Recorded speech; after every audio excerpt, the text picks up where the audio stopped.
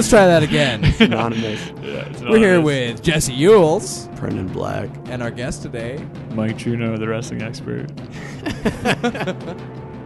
And we'll have random musical escalades from Meili Todd. Yeah, she jumps in now and then. Ring card girl-esque. hey, somebody sponsor us. Yeah. Yeah, one of the great seven that sponsor every single podcast on the internet. Stamps.com. Stamps.com. Audible. Ting. I have a lot of friends who like Ting. Ting. Ting in the States. Shit. That doesn't make you uncomfortable doing a podcast under a severed deer head, does it, Mike? A little bit. Really? Yeah. Should I cover with something? No, it's okay. That would just be more disgraceful. We'll put a ghost hood over it. A nice little ghost blanket. Do you have a scream mask? I'd be more comfortable if I had a scream mask. Did you ever see that great YouTube clip where they put the scream mask on the goat? No, that sounds good. that's a good one. They're on a farm and they have a whole pen full of goats, and they put a scream mask on the one goat to see as a social experiment. And the other goats get terrified of the scream mask. And the goat's trying to be loved. It's just like trying to walk back to its parents, and they're just running in terror. That's good, yeah. The old fucking executioner. Oh, that's too much. That's too much. We better have good topics. You've had all sorts of adventures. You're supposed to be the guest that comes in with the Well, crazy let's stories about going to the jungle and... Let's right. let's establish a few talking points right now while I get high. Just something to go. Just something to go down. So did you guys start doing a podcast, or are you guys starting doing a podcast? Yeah, I mean, we've done 4 with varying levels of like audio quality, and now we've kind of worked the bugs out, so we're going to do it every Tuesday. Yeah. Okay, with this cool. setup and with this level of like ease, it was just the one at the AGO went so terribly because we thought it was recording through the mics, and it turned out to just be recording through. We got an hour and a half. Your part sounds fine, so I'm probably we're just going to take like the back issues, and once we have like 2 or 3 really good ones, we'll add them as like the first 4, so that when we start promoting it, there's like 6 or something already on the thing. And you've got an open invitation. You can come and hang out. And Cool. I'm working on my talking. Yeah, it's important. Yeah.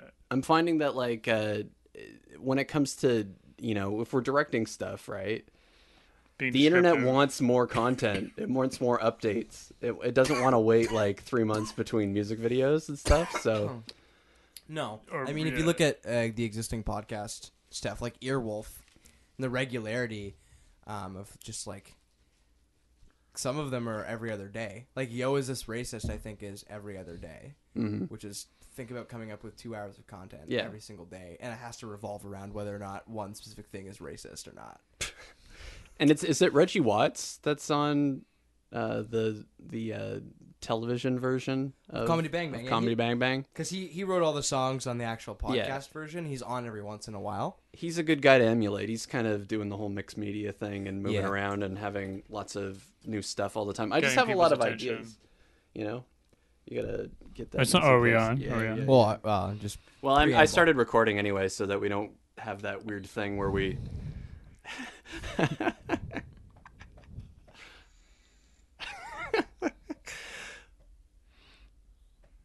The house is haunted. Yeah. that's. I'm sure a couple people have died in this place. Think so? Oh, probably. Yeah. Something about tiny apartments always equals overdoses. That's a frightening hallway leading up here, right? Yeah, sure. It's a rape hallway. Yeah. So what's the name of the podcast? To be determined. You said you wanted it to be Idea Grave. Yeah, I like the idea grade just because I already. But got is it the idea? Are we going to talk about dead ideas? No. So there, then let's there not is call. there is no theme. It's a hangout. Well, Themes are stupid. I don't think that's true. Maybe I think everything needs a direction. Yeah. See, this is the conversation we were having before, where he's really adamant about starting, just going, and then releasing that kind of unabridged. Where I feel like there's just natural lulls in conversation in between topics. But that we've could be done edited 4 out. so far, and I've listened back to them. I'm like, it's good. It's all you need. Because the thing about like edited focus podcasts, like if you compare it to stuff you missed in history class, for instance, where it's like an edited 35-minute tight scripted show, that's a genre of podcast, but there's other Right. genres of podcasts like Joe Rogan's thing, Right. where It's conversational. you have a conversational thing, and it's for people who are doing something else while they're listening to Right. it. It's, But they're Right? And that's definitely what I want to do. They're 'cause it's establishing easy. theme and talking points before they start. Like they're not, Not just really. jumping in. Oh, No. you- It's not scripted. If you see stuff like that's not calling it scripted, but like it's I not script, it's just making sure we have an idea of where we're going in an hour. Well, Uh, there's a ballpark conversational zone based on who the guest is, just naturally. Right. That's all. Wrestling, That's all you DJing are the two. we can. I've always like you can talk about wrestling all day long. Could. I've always wanted to, have a wrestling podcast. That'd be badass. Okay. But Let's, the problem with wrestling I can podcasts is there's too many. So Yeah. every schlep has a wrestling podcast, And I they also all talk don't about know what they anything think. about wrestling past like 1995. that's Like, okay. I'm He knows the whole history, so you can talk about 1995. Do you still watch? I watch the big stuff, but I read every day. I read the results, Oh, but I don't watch the crazy. programming. Yeah. So I watch Just it like a sometimes. bracket thing for you then. It's like a Just bracketing for you. Just like who won. yeah, exactly. You don't yeah. need to know the soap opera drama. I between read a the little characters bit about it. anymore. If it's the characters that I like, I'll read their stories. But I just pay attention, to the main stuff going on. I handled Game of Thrones like that. I Right. couldn't handle not knowing what was going to happen, so I went on the wiki and I just went through the entire lore. So Yeah. now I know whatever. Yeah, so did I. all the I haven't read threads I haven't to read get a word of any of those books, and I feel like I probably know more about the books than some of the people who have read through them. Like I've read more detailed breakdowns and right. essays corroborating all these pieces of evidence that I probably know more about like how the books actually play Yeah. out than someone who's reading. And my it friend right now. Ilya tried to get through the books. I think he did 3 of them. He gave him a chance. He said they were terrible, and he recommended doing exactly what we did. Where And he's just wait like, for the if show. you watch the show and go on the wiki if you want to know background details Right. that weren't of the covered. characters. Yeah. I haven't watched. I think I watched the intro of that show once, but it was just too much. I couldn't. I can't get into stuff like that. And to be completely fair, I fucking hate fantasy stuff. Yeah. Like growing up, stuff like Lord of the Rings and just anything that was like super wizardy, with the exception of like Discworld, Terry Pratchett's Discworld series, which is Right. like all comedy. I couldn't get into fantasy, and so I stayed away. When this guy started watching Game of Thrones in the house, I was just like, no way. He protested. He's like, I will never watch that show. I was Right. adamant. I didn't think I was ever gonna watch it, and then I got caught in the second season. Some other roommates were watching it in the living room, and I started watching a couple episodes, and just fucking out of nowhere, Was it the plowing costumes? through it. No, it just Like the dragons. no, it has nothing to do with the actual like that sort of.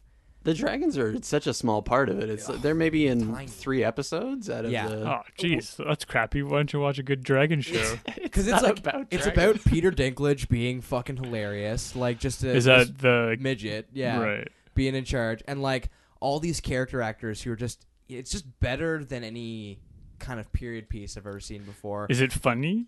It has can be, definitely yeah. funny Yeah. moments. It has really like uncomfortable moments. It's a super broad range. Like I would really liken it to something like The Sopranos. Yeah, it's, It's a lot- similar. It's similar to The Sopranos. It's like more Kings so and than, Queens like, Lord of the- Sopranos. But is it like It's a closer to like a Sopranos than Lord of the Rings. close to the Sopranos because the heel is the protagonist, like the main guy's a villain, but They're yeah, all he's also the villains. hero. everyone in the world is technically a villain in some light, and there's like all this sort Right, of 'cause like it's a ambiguous war. ground about whether or not this god or that god is bad to pray to or is evil.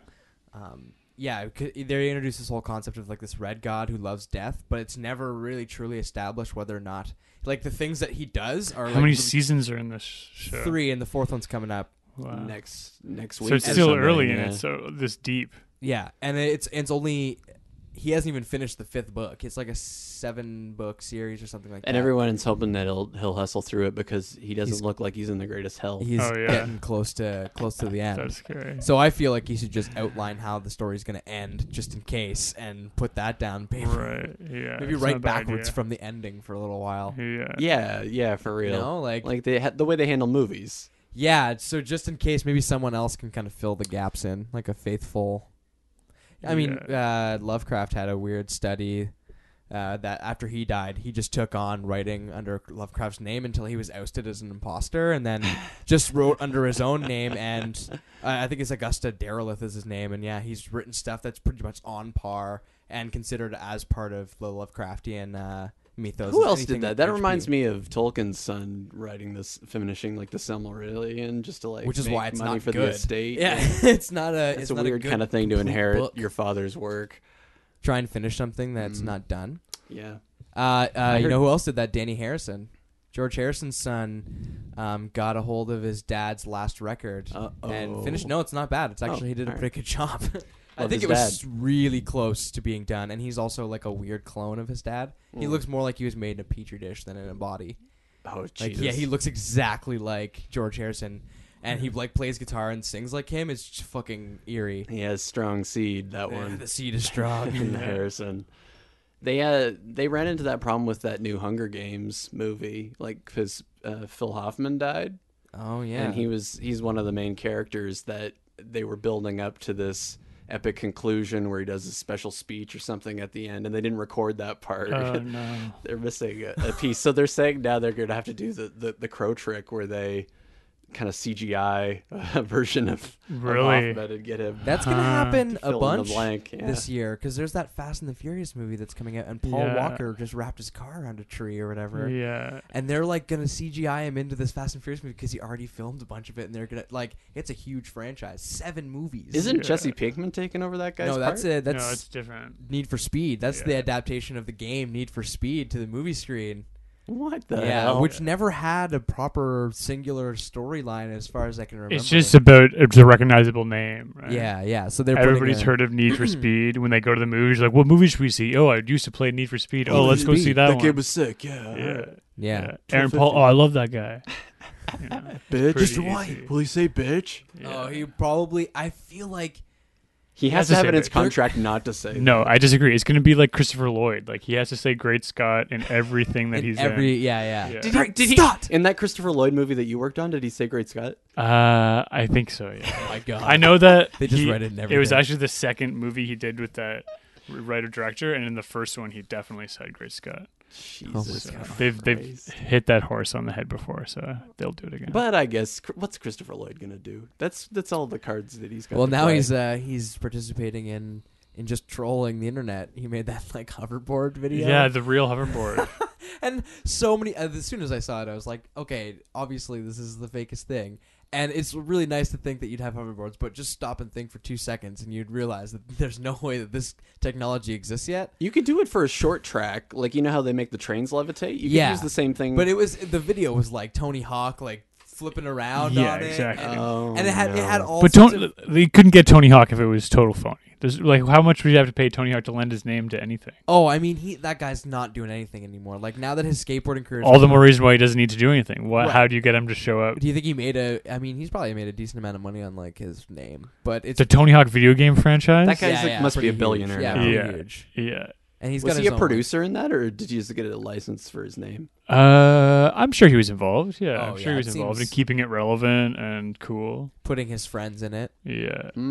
His kids are probably in it now. Yeah. Are you still into that game, or have you moved? Tony, I don't play games anymore. Yeah, that was Kyle's thing. Yeah, exactly. Yeah. I would like to play the new UFC game. I'd like to buy a PS4 and the UFC game. we put it on like at spring. For 5 seconds at somebody's house. I don't know if it was yours or Dean's, but it was like nobody could get the controllers to work, and it just ended up being these 2 naked guys going like.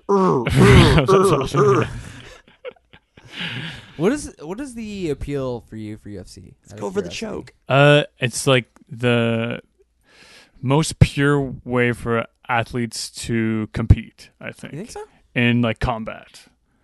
Okay, but it's so direct, and there's very few rules. It's evolved into kind of the best way to fight somebody. It is just like gladiatorial, because like in Gladiator days, it would have just been like 2 people with like their own fighting style. Except like, they have a history of martial arts that they're all drawing from. Yeah. So they're constantly trying to evolve what the best way is to take somebody down and to knock them out and stuff. So one of the things that I kind elaborate. of don't like about it, whereas I would prefer something like boxing over it, is that it just has that weird, and I guess it wasn't always a part of it, but it has that weird like aggressive douchiness where it's like not just these two athletes competing against each other. It always has to be this like these two blood enemies tear each other limb from limb in the ring. It's like it's like wrestling stuff, but they do that like only as much as necessary. They really don't overdo it. It's a little bit tongue in cheek. Like they're totally just taking from WWE.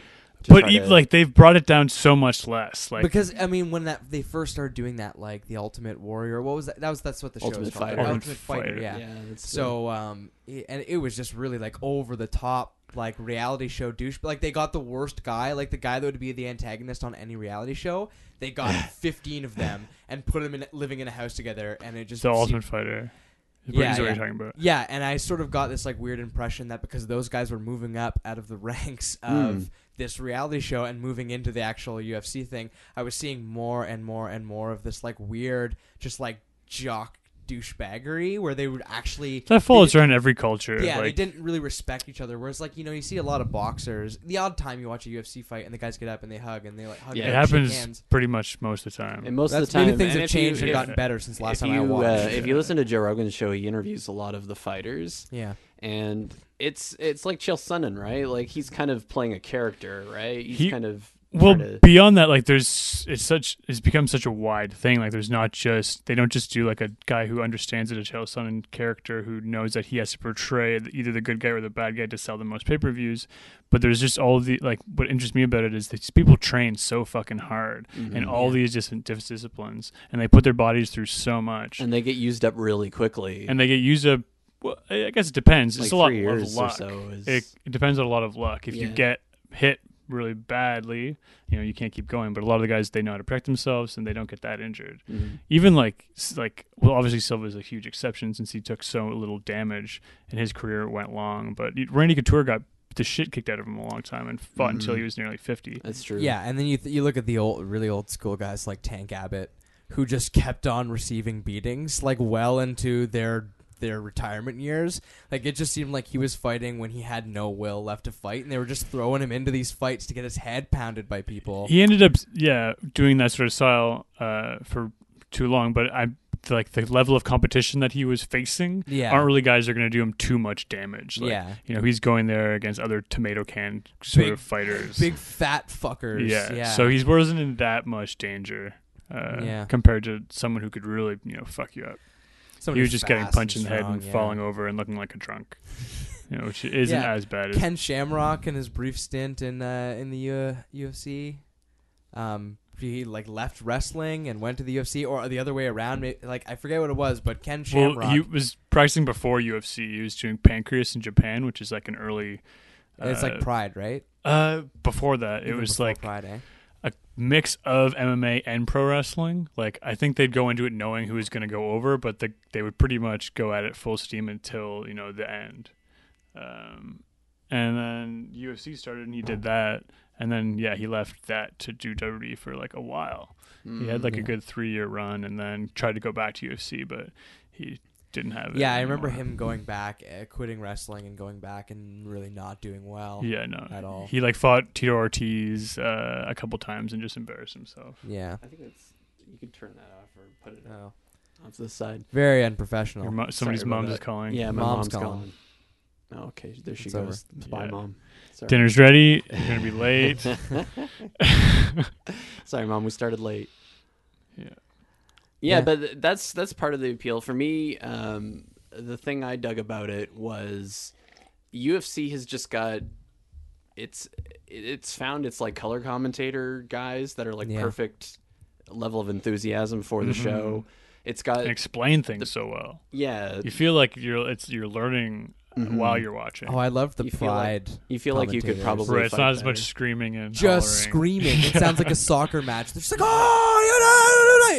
and it's flurries of fists and just the most intense screaming you've ever heard. I think that's just like everybody in the crowd is so like over the top pumped up. Just how crazy it is. Oh.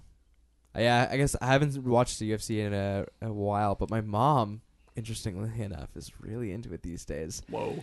When growing up, she was through and through, just, watched Coronation Street and listened to the Beatles and, like, Big Wreck. It was probably the edgiest she ever got was when she listened to that Big Wreck album. I love that song. Yeah, and now after being with my stepdad for so long, she rubbed off on him a lot. But the thing that she has seemed to absorb is a crazy frothing at the mouth love for UFC, where, like, she just wants to buy a bigger TV so she can see more, like, damage, and, like, she goes out to bars because she just wants that high to watch. frame rate.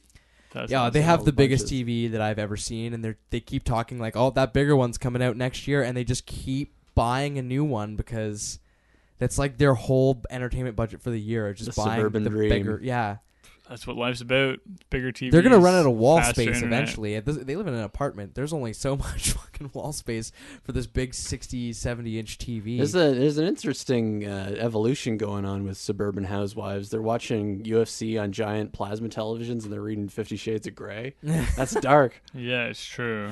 We Showing keep, the weird you underside. poke something with a stick long enough, it's going to turn on you and start getting what it really wants. Yeah, it was a complete shock to me because, like, I'd maybe just been away long enough that I didn't notice. I just didn't notice my mom becoming a fan of UFC. But then one Christmas I went back and it was all that was on the TV.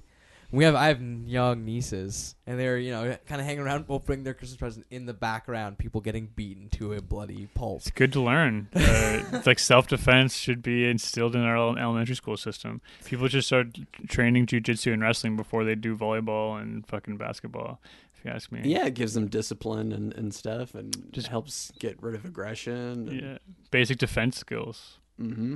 Yeah. What did you think of the Hendricks fight?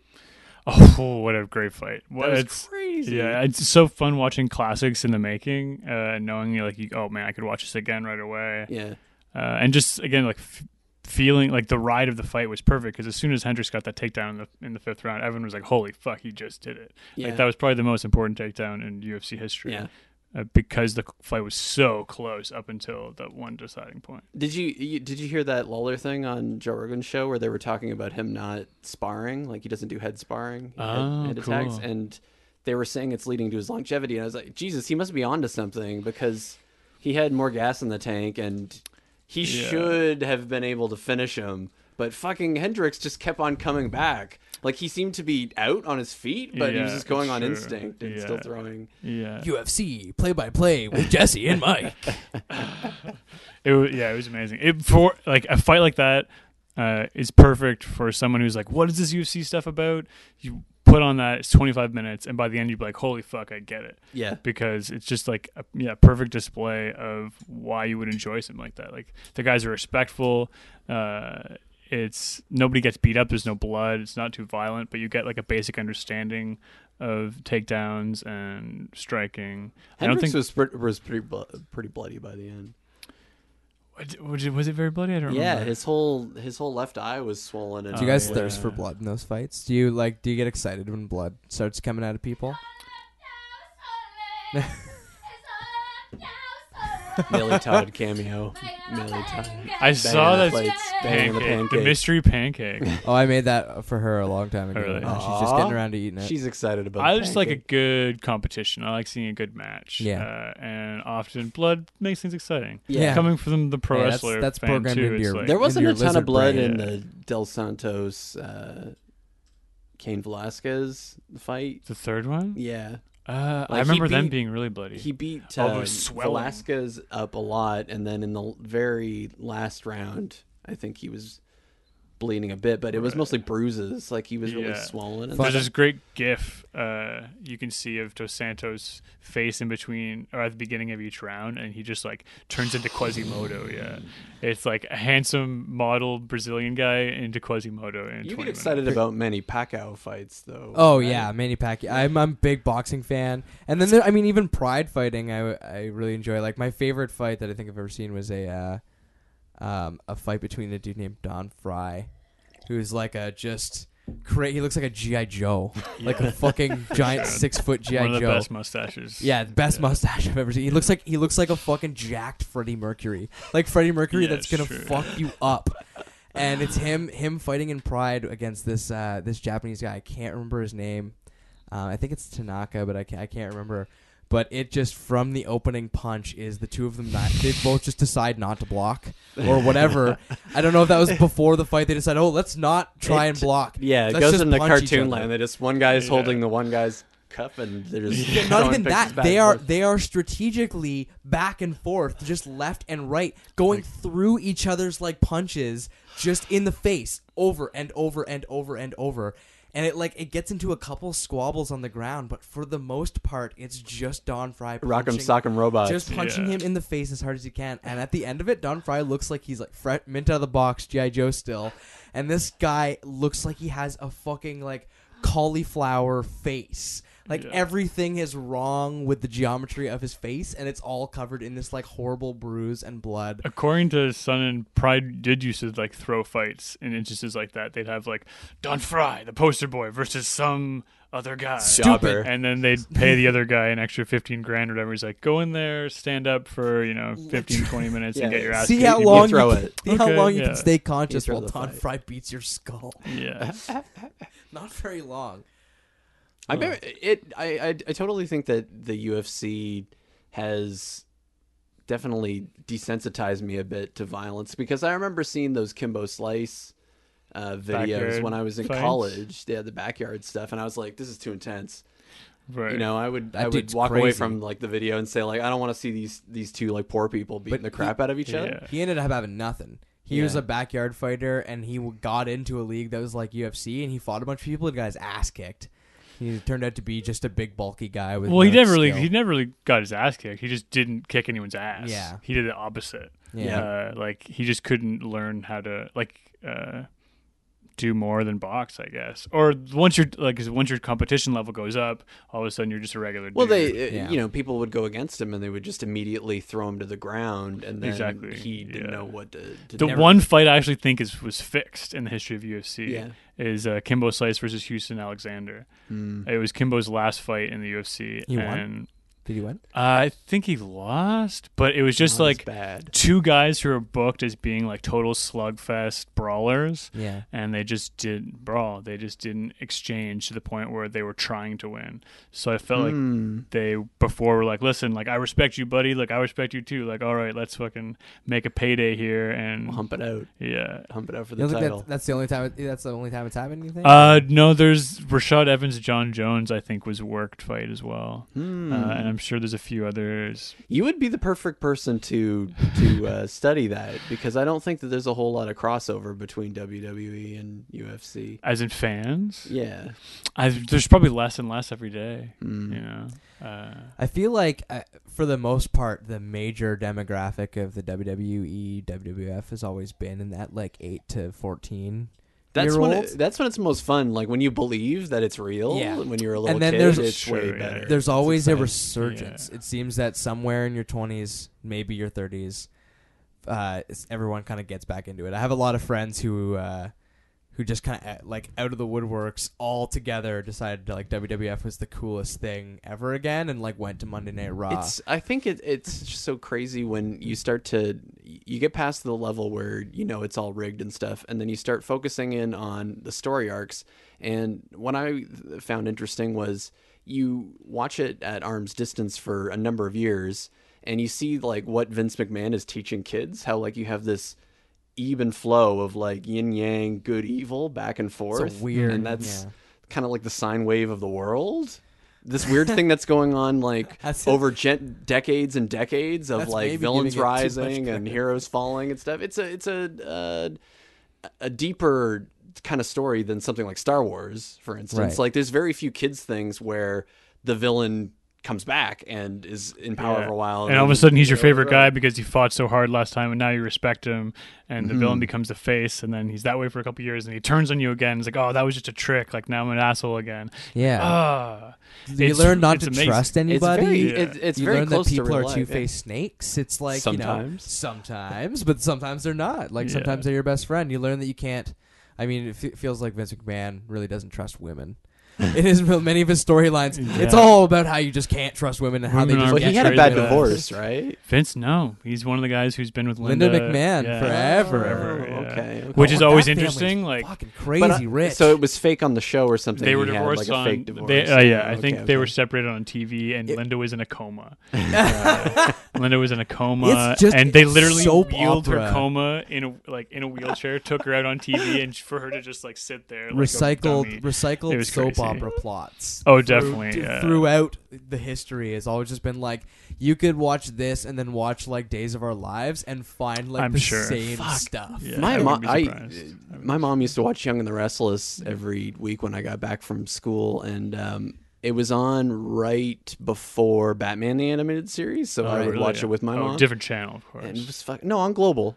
Really? Yeah, Global Huh. Channel 3. It was one of the only stations I could get on my little black and white television. Oh, yeah. And it was so bizarre to like see that kind of in the background for 10 years or something. Because like they have characters that they introduce as someone's child, Right. and then they'll go away to school for a year or a summer, and they come back and they're like a 20-year-old man. Yeah, a And different then actor. The characters are in the story I've never ever watched. and moving any. around and in and out through the plot to the point where you forget, oh, aren't you so and so's kid? Because now you're the same age, and now he's dating the guy, the person that used to be their father. You know, I don't think anybody's That's- keeping track of these timelines. Well, and no, these I think genealogies. I think the opposite. I think they're keeping like crazy track of it, and I think like that's the point. It's supposed to be this insane, weaving tale. Incestuous. Okay, so like Multi-year Coronation saga. Street. Coronation Street's one of the longest running dramas, like on. And they've the had planet. multiple characters die in the production. Yeah, And they just go like, oh, so-and-so's funeral is this week. You all go to Pablo de Love. and there's stuff like Just you write know. it off. They're trying to like kind of trick you where like there is one storyline where like a woman is really a man, but then like a few seasons later they're trying to get pregnant. Like the woman who used to be a man is trying to get pregnant. They're maybe like kind of trying to figure out whether or not you're paying attention. Yeah. Toss you those curveballs. That's exactly what I'm saying. And if we had an expert on the soap operas, they could probably tell us, oh, no, God. you're misunderstanding the plot and things. Yeah. But from my point of view, and I remember that Coronation Street. My mom watched it she's every marrying- single week. She's marrying that schlub, that Yeah, the kind of Kinda- awkward looking yeah. dude, and then Ricky Gervais. He looks like Ricky Gervais Yeah. in that new show. Yeah, and she's like a man, and then he finds out, but then they get married anyways. But then I'm pretty sure years later, I was watching it with my mom, and like the plot was that she was trying to get pregnant or something that just really did not coincide with her being a man. Yeah. Maybe she was somewhere in between, you know. She Yeah. just kind of had a I'm had some sure nonsense. I think the best thing Down about there. getting married and like wanting to have a kid would be the trying part. Even if you couldn't have a kid, I think it would still be fun to try. Just try, Yeah, just balls to the wall. No worries, just no extra regrets. fertile. She Yeah. could do that kind of denial thing where she just wears increasingly bigger pillows underneath her shirt and pretends she's pregnant, and then Yeah. while they process the adoption papers, and then she could pretend to go to the hospital and bring it home and go, say it what? I'm sure the ruse has been done before. Yeah, Yeah, I'm sure that's been done before. but there you go. You got get your next film. Yeah, all right. Let's Yeah. take over Coronation Street Yeah. and do a Toronto version. It's popular enough over here. I don't know why they don't have a Oh, I mean that's Canadian version. They sort of do, right? I'm sure there's all sorts of shows that we don't watch that are on during the daytime. Riverdale. But yeah, just something. Yeah, Come to Riverdale. there's a show about the fucking GO train. Oh, Train 48. Right. Yeah. That was that- on. It was on the radio, and did then it it had a do TV well? show. Oh, it was on for like seasons. I remember seeing the seasons. commercials. Yeah, a lot. growing Yeah, up. I've never actually watched it. I watched it one time because a friend of mine was on it, Was like on had a it. bit part, Ah! and I noticed like when I was watching it, there was all these sort of like old Canadian actors Colin from. Mockery's just like sitting in the background. Just Colin Mocker reading his newspaper. I need to get one line. the Devil's Advocates. It's in are my hanging out contract. in there, and It's in my contract. I get one line and one Tim Hortons coffee. I didn't like. I remember seeing those commercials on a kid, and I was on the GO train last week, and I thought about that show being like, this show must have been boring as fuck. Like, oh yeah. Oh, Degrassi. We weren't even thinking like Degrassi is basically the Canadian fucking soap opera. that yeah, everyone loves. I've never watched Degrassi. Have you seen either. the Feel Kroll bad. Show parody of this? There's this TV show, The Kroll Show, Nick Kroll Show. He's doing this Wheels Ontario skit, like a recurring thing. It's Okay. all about the only abled kid in an all disabled high school, but that's only the setting. The real joke is that it's like this crazy satire on Canada, and just how like it's that overly PC, polite like stereotype. The PC, it's just so fucking good. That's It's really really funny. I just love that that's this Canadian stereotype. Like weird simplicity and politeness. Like in the South Park game, you go to Canada and it goes back to being 8-bit. Like it's all like fancy graphics when you're in America. But the second you walk over the border into Canada, it's 8-bit. Yeah. That's awesome. Sorry, spoilers anyone who hasn't beaten the game. But yeah, I love that that's our stereotype is this weird like simple folk, like That's simplicity, polite people. I hope it stays that way. Like Stephen Harper's working pretty hard to fuck change it all that up. image. So Well, I don't know. Rob Ford's working hard to do the opposite, to keep it that way. So, Our mayor is the biggest joke. Like such a huge just comedy gold. Everything he says and does. But also, it's fucking dark, man. Yeah, like it's- this is the second major police investigation around his Yeah. behavior. Oh yeah, I mean He allegedly had hired like a hit. They beat the living hell out of he the- probably did. jail, yeah. Yeah. Which, He yeah, probably And you know, did. allegedly. they're examining that cryptic video where he's swearing and yelling about birds, It's which are police amazing. informants, by Yeah. the way. If you don't get the that fucking video is street amazing. lingo. As And soon as I he's saw arguing it, now that he was just getting amped up for the Yeah, Hulk Hogan that's arm true. wrestle. Yeah. the And interesting that's why thing he was is saying when I he's gonna- watched that was the first thing I thought because he Right. is talking like a wrestler. In it. Yeah, Like, he's and totally pulling performing. His sleeves up and just, Yeah. just give me 3 minutes, brother. I think he says Yeah. brother like 4 or 5 Yeah, he times. does, Which yeah. is a Hulk Hogan thing, Yeah. right? Just When I don't first saw know. that, I thought 'Cause this they're is talking- just taken out of context. It sounds like they're speaking more like a UFC kind of thing. He's he very wants to stripped down or whatever. No, and- it's true. He says some more controversial things than an arm wrestling match, but I think I'm just thinking I'm not saying either way, but when I listened to it, to me, I first thought. I That he I was guess doing wrestling that would promo. be the most likely explanation. Yeah. I mean, and the thing about Rob Ford is every scandal that comes out, he stays so fucking cool. And He stays above on it all, script. and on script, you got to think that maybe Except- he is such a party animal that someone said, "I got a video of you smoking crack. You're fucking dead. You're fucking goner, Rob Ford. This is the end of your career." He's just like, "I don't care. Fuck, release it." He just doesn't care. Maybe It's that's impressive.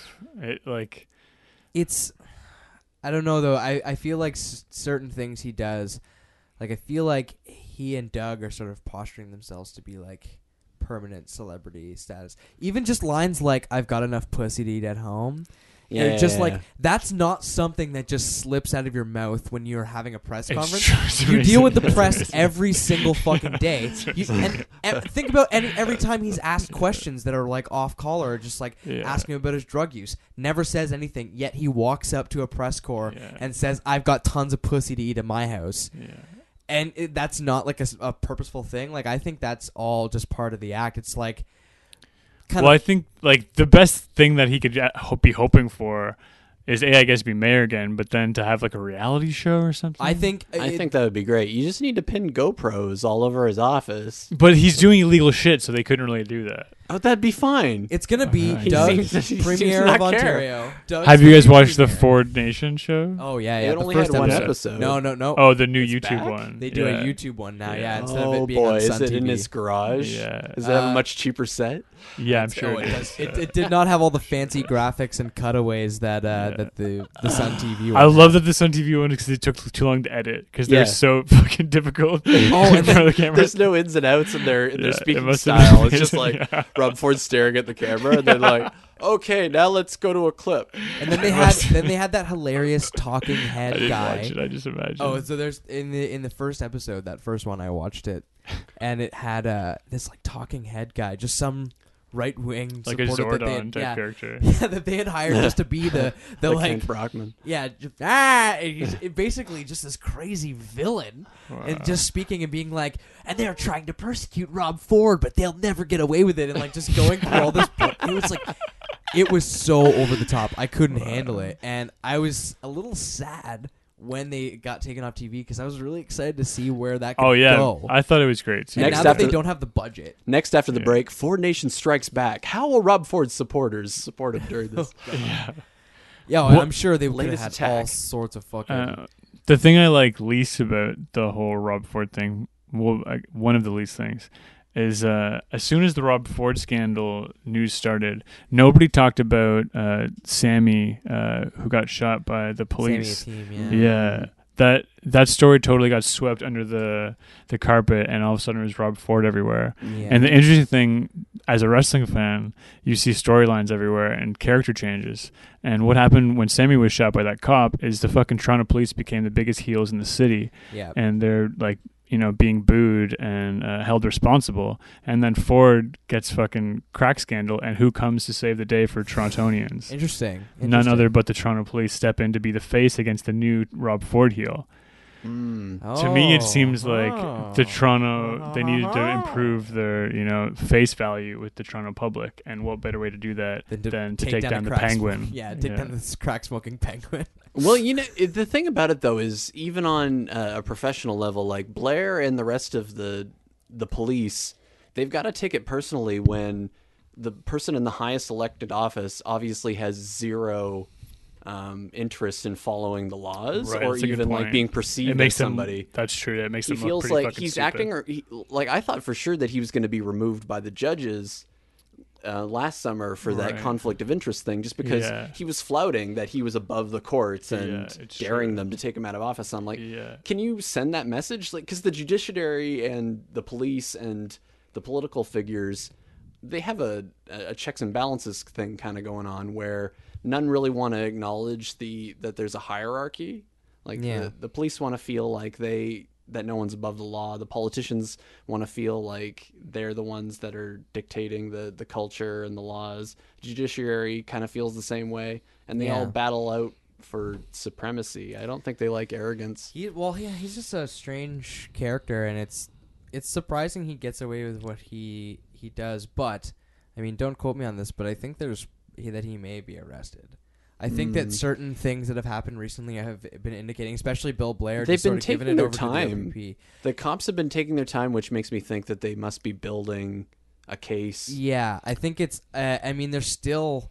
Just the other day, I'm looking through more like Sandra Lisey, like 10 gigabytes worth of Sandra Lisey stuff that they say may contain like implications of like beatings and or murder in relation to getting the crack video back. It could be that. The other thing that it also could be is that it's reversed. Like they're building a case for to put against all those drug dealers that they swept up in that one massive raid. Right. And the extortion that they keep on talking about is a case against those guys. I don't think directed so. at Ford. Because they would be the ones blackmailing, right? Yeah, I think that like they've recently come out and said, hey, the transactions between Lisey and Ford, the police said this. They said their interpretation is conducive of drug trafficking. Like it just they basically don't think because it he could be leaves the anything office else. all the time, all the time, and then just like why else would you, someone who you consider a friend, and say, oh, he's a great guy, blah blah blah, just this great dude. Why else would you be having him put stuff into your car really secretly and like handing envelopes back and forth? That's not friendly behavior. That's drug dealer behavior. And like friends, if they were really just exchanging something casually that didn't have to be hidden, it wouldn't be a problem. They wouldn't be having this sort of behavior. It just doesn't make sense. It does make sense. From a logical standpoint, it's just like you're clearly doing something that you shouldn't be doing. Otherwise, you wouldn't be trying to hide it, even if it's not drug trafficking. There's something that you're hiding, and like you're cohorting with a known drug dealer, someone who's been out with a drug dealer. Like it's like no two ways about it that Rob Ford has been involved in fucking drug trafficking. And even all these people who went to high school with him and his brothers say that they were drug dealers in school. Wouldn't it be funny if it comes out that he's got this Bad News Bears type of thing going on with the Don Brasco football players, where he's like coach after school, but also like making drug deals and things at high school, and apparently his own little gangster the squad. high school kids in this jailhouse beating case, supposedly. So it's the jailhouse beating was his sister's ex-boyfriend or something like that, and he was mad at him. As far as we know, wanted to get after him, and apparently went through and saw one of his ex-football playing students incarcerated at said jail. And he's like, "Hey, do me a favor." And that's the kid who beat the guy up. So it's pretty much like, yeah, you're dead on the money that like he's forming relationships with these kids and then also sort of like eventually using him for his criminal cohorts. Yeah, I have no idea, but that would be the most literary thing to do. That would make the story. Make this story legendary. He would be a legendary literary I feel character. if he gets arrested, this trial will be so sensationalized and it'll be so based on character that the movie that comes out at the end will be. It's sad that Chris Farley is fucking dead because he would play spectacular for it. But I'm sure they'll find Jonah someone Hill else. could play Rob Ford. I don't know. Jonah Hill's a pretty good actor. You need someone just with. He's got the voice for it. I don't think that'll ever happen.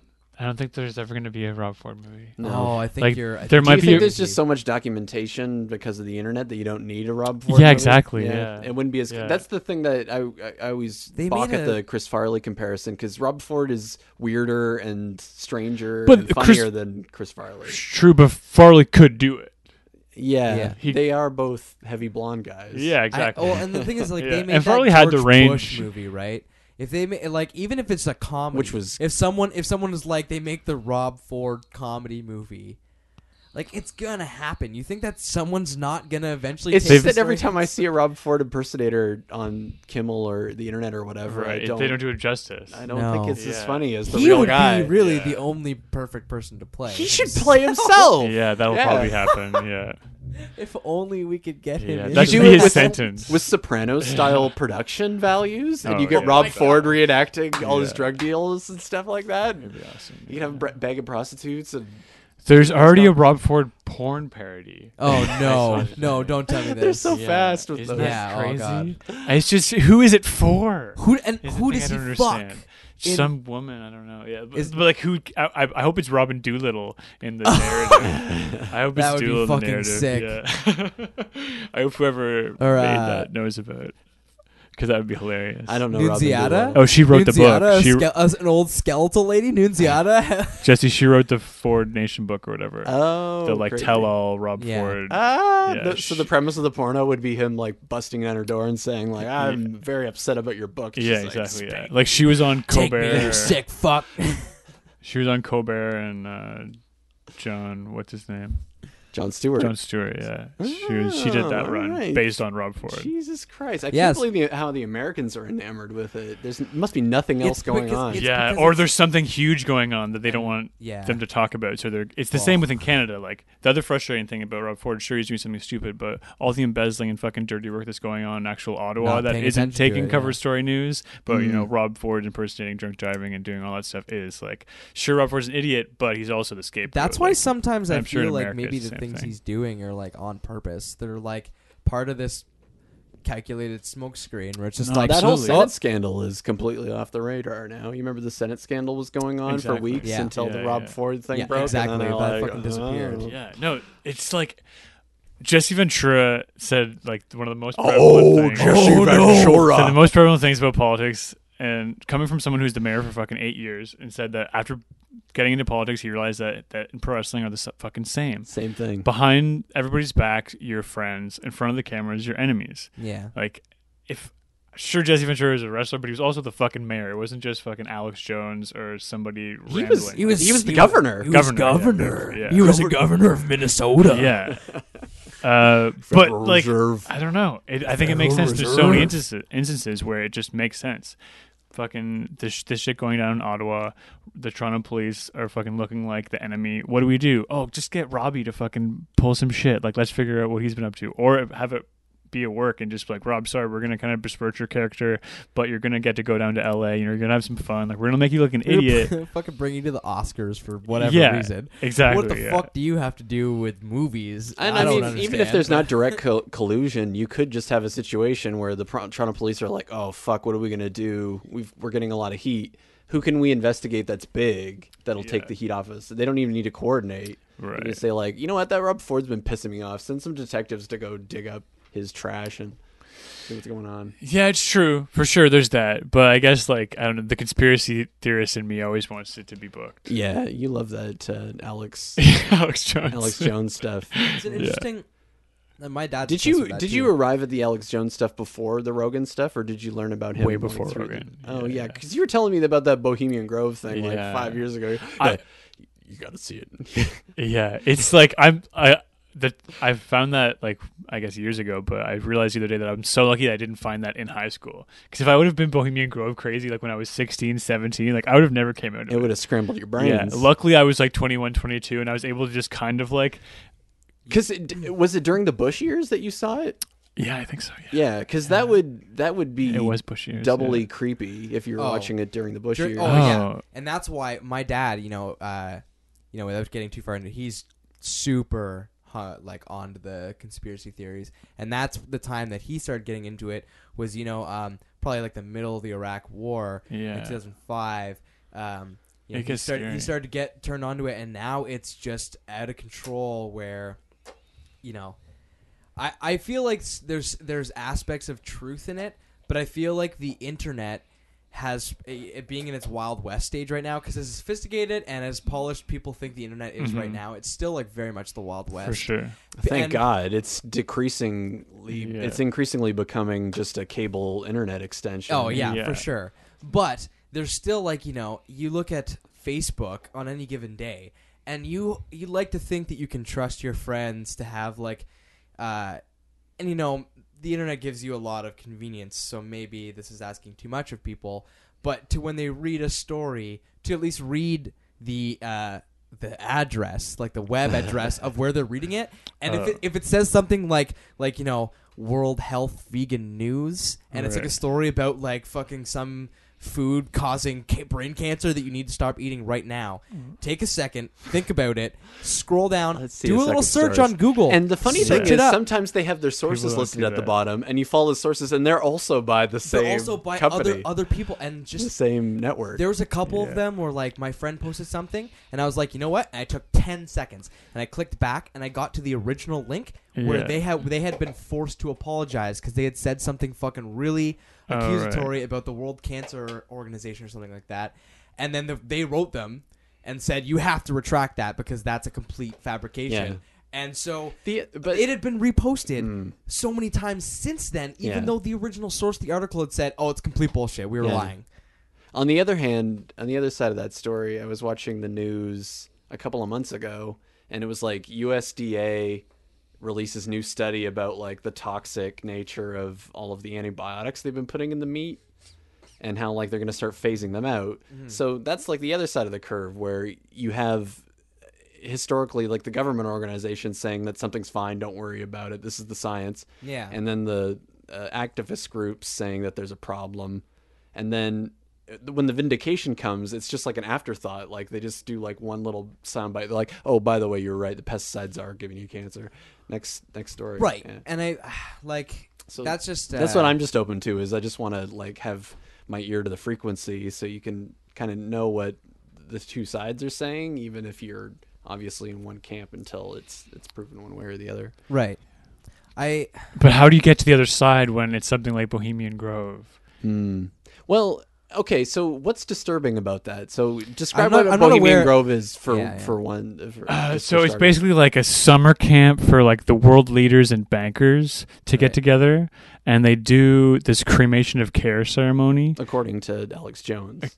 And yeah, for sure, according to Alex Jones. And they've also talked about it. Like it's been admitted by like a few politicians and some people. Oh, they've said it's real. For sure. Crazy. Yeah. There's an interview where they have with George Bush, and like, oh, what about this like Bohemian Grove stuff? And he's like, oh, like we don't talk about that outside of the Grove. Like there's like weird stuff like that happens. So basically, it's kind of an Eyes Wide Shut type of deal. Like they go out into the California mountains or something, and they dress up in druid robes. Yeah, and they burn like effigies. An effigy. Yeah, they call it the cremation of care. And there's this huge owl named Moloch that has like fire eyes and sing chants and stuff. Yeah, it's fucking Dragnet stuff. It's really insane. Or the end of Dragnet where they find out all the and apparently like Schwarzenegger and pagans. Bush. They go and they give their everybody's there. Their bowl of fruit to Clandathu, the grain god. Exactly. Now, there's all that stuff going on, which is bizarre enough, but the part that really was unsettling to me was they have all these world leaders, bank people, like enacting this kind of black magic witchery, doing these pretend human sacrifices. Right. But the weirdest part is that outside, like the edges of Bohemian Grove, there's protesters trying to do white magic. So, they're all like doing weird chants and like hand trances. So it's basically a big like fucking LARP. Everyone's going up there to LARP in the mountains. They're just casting fake spells at one another. Exactly. That's fucking ridiculous. But the unsettling part was that sure, maybe like Bush and them are just doing this for like weird macho like ego sentiment, but like the people that are doing the white magic, they really believe what they're doing. They're fighting it. Yeah. That was the weirdest part to me. They believe that fucking these bankers are raising Satan. Hold on. Hold on. But like, think about it from a more metaphysical kind of point of view, right? Like, you've got these people who actually do have influence. Like George Bush launched 2 gigantic wars that killed hundreds of thousands of civilians. He didn't do it himself. So in a way, like if he's using this network to propel him to do these things, there is a kind of black magic that's going on with these guys getting together and getting psyched up. The idea of like influence, right? That we live in a society that's put these two things, just like money and influence. If you have enough of them, you can basically get away with whatever you want. Yeah. And it's like, to blow it up into this like super calculated and like cabal of incredibly intelligent people, it might be giving it too much credit. I think it's a lot of people playing the game and playing the system and playing it really, really well. Sure. And so there was this investigative reporter. I forget his name. He's a Brit. That was he was on the Bohemian Grove documentary. Okay. I think he made it. Okay. The British guy that's like interviewing Alex Jones through the documentary. Yeah. Anyways, he did a documentary on superheroes and stuff. You can Google his name. And he basically did another expose where he was trying to get, I think it was the Rand Corporation or like what's the other secret society? Skull and Bones? No, the trilateral type of thing. Bilderberg Group? The Bilderbergs. Oh. So he was doing a Bilderbergers. he was doing an expose Bilderberg. documentary type thing on Bilderberg, and he knew that they were meeting, I think it was some tropical island like, Barbados or something. Right. And he goes down to this place and he's asking around, trying to find the hotel that the event is being held at, trying to like get a fake press pass, trying to figure out a way to infiltrate. And he ends up asking the wrong question to the wrong guy, like some insider, and they make some phone calls, and the rest of the time that he's on the island, he's being chased around by like these black limousines with like guys, Men in Black style dudes with sunglasses and stuff. And he gets freaked out enough that he actually went to the embassy, and he said like, I don't know if it's just my imagination, but I was trying to investigate these Bilderberg people at the meeting at the Sheraton Hotel or whatever it was. And now there's a bunch of people chasing me around in limousines. And the person at the embassy helped him out. They were like, yeah, I think you should be concerned. And then so they got arranged a car and stuff and got him back to the airport and things. And he was talking, I don't know if it was at the embassy or one of his friends later, or whether he was being interviewed on the show that I was listening to. But he basically said, they asked him, so what was your assessment? How do you think that these Bilderbergs are really a secret cabal that's planning running the world, like making decisions about how to run the world? And he said, I think that they think they are. So they believe that they're a shadowy organization. They're pretending to be a shadowy organization that runs the world. Right. But I think that like as we learn more and more about the way things are structured and organizations are structured, there really isn't anybody steering the ship. No, I like think these are big fish. They have a lot of influence, but so do you. Know. I really think that it's all at work. I think the whole thing is fixed, and like the next president's already decided, and the one after that. I don't know. I just bought into it so much. Well, I mean, the political strategists would be thinking who they're going to run next. Yeah. They think pretty far. Early on. He's saying that just the but you're saying both fixed. Sides and the election it is doesn't fixed, matter. or? Yeah. I think actually in the States especially, not so much here, but in the States especially, that the lobbyists is like that's the only party. Like both the Republicans and the Democrats are bought by the exact same people. It really doesn't matter who wins in the long run. Yeah. And I think the first Obama election was this amazing like wrestling style match where incredible. they pitted this vibrant young first black president candidate ever against a scraggly old fucking guy, this guy who was on the verge of death, who had been responsible for military accidents, like had set a aircraft carrier on fire with his arrogance. and ran with And he had been in a tiger cage Yeah, in and- some internment camp. and just this like kind of off kilter guy running with a Alaskan soccer mom as Yeah. his It was vice president. total That's misunderstanding. fixed. That's I a com- know. like, and the thing is that like I almost feel like the numbers there almost had to be fixed too.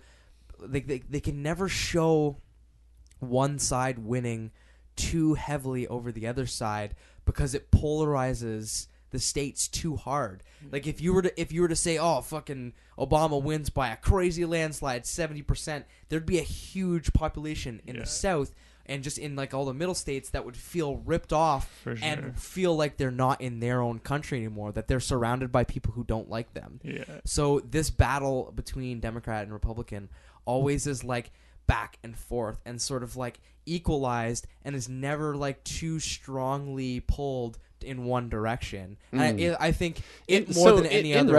In wrestling, do you find that do you find that the average fan enjoys it because of that even flow, or are there people who are natural face fans and natural heel fans, and they get their turns being the spotlight? I guess there's, I don't know. Since it goes on for so long, it's hard to see where the even flow begins and ends, I guess. Because like over time, like a face should always be, like a good guy should always be, the champion, face of the company.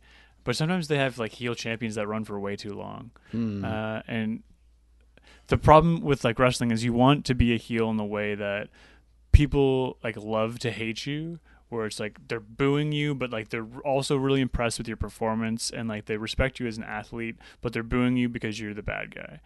But sometimes they push guys too much and they're bad guys, and it's just the crowd boos them because they're tired of them and they hate them. Yeah, and they're that's annoying. not what you want. Yeah. No. Yeah. But in politics, I guess how would that relate? Well, I guess just the turn, right? Like Obama's become a heel during his 8-year run. Like he's no longer, Right. Your hero. And now I'm betting that on the Republican side of things, they'll run an equally kind of young, vibrant candidate. Right. I think And it's going to be maybe- Rand Paul. I think that he's Just but they're not gonna run someone like John McCain again. Yeah. They're gonna go back to George Bush, back to the beautiful fucking eyes, and like just a likable kind of interpersonal skills. Folksy. Yeah, he's folksy. Like George Bush probably on a social level, like if you went to a barbecue at George Bush's house and just spent an afternoon with him and he had never been president and you didn't know anything about his politics, would probably be a completely adorable. tolerable and adorable He's got guy. he's got a little terrier dog. He likes yeah. to paint. He tell No, you a Bush cool is a great story. guy. Like Yeah. he's like kind of cute. Yeah. Just like the things that he did in office are really shitty. He can't but speak.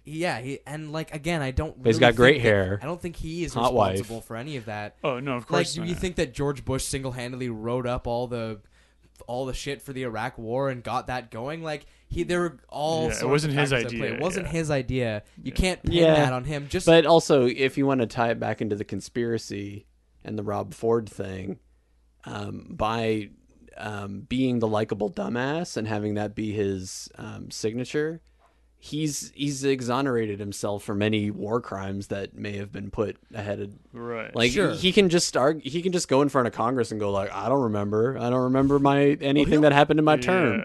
The same thing that his attorney general, I think it was Gonzalez, he was in trouble and being subpoenaed for all these emails that were deleted from his office. I forget exactly the ins and outs of the scandal, but he basically went in front of Congress and said, I don't remember anything that happened in the 4 years I was working at this job. Wow. I don't recall all of I that remember that. Yeah. lawyer trick kind of stuff. And Bush would be great at that. Yeah, for sure. So I think that if Yeah, you man. look at his But America could ascent never to the be presidency, tried for war crimes because who would try them? Yeah. you don't know, Never. right? Like I think that there was a Maybe, little bit of a roll of the never. dice, like when that 2008 crash happened. After all of Bush's bullshit for 8 years, I think that they were a little bit apprehensive. They had to have a backup plan in case What things got super What, like violent. a backup plan to charge George Bush with something? No. In case like there was some huge activist rebellion and they demanded that there be charges put against like the administration. guess. You Yeah. know, like I mean, in the way no. that in the 40s, like things went crazy, right? That's why Roosevelt got elected to like Yeah. calm everybody down Mhm. because there was major riots and stuff from the working class. Well, that's probably coming here. I think eventually, they've pacified us. They did a good job handling Oh everybody. don't know, yeah, Netflix really handled that problem well. I Yeah. think. Yeah. There's Netflix and legalizing weed, so we can all Yeah. just like Yeah. shut However, up. No, there is an yeah. undeniable mob mentality built into the human brain, and so like right now, it's really hard to mobilize people out of their homes because their quality of life is like very rarely affected. Mhm. But the Occupy Wall Street protests were representative of like, okay, a bunch of people are getting their houses foreclosed on, and they're looking at these people in their country who are like overly rich, have more money than they could ever spend, and they're saying like, why do they get to hold on to that money while I'm losing my fucking shoes? Mhm. And that was a kind of small dip in the economy, and it's not the last one. Like here in North America, it just feels like people don't really pay attention to patterns in history a lot, and you know it always starts to dip and then bounces back a little bit. They patch the holes, they figure out a few things to do to sort of get jobs going again, but it starts to dip again. It's starting to dip. We're on like another dip, and it's just going to keep happening until there's the equivalent of the 30s, where it stops just being this series of recessions. Because there's like recessions in the 80s and like a small one in the 90s. Like it's always happening. There's always these dips, but it gets worse every time, and it gets harder to fix until it just completely crashes.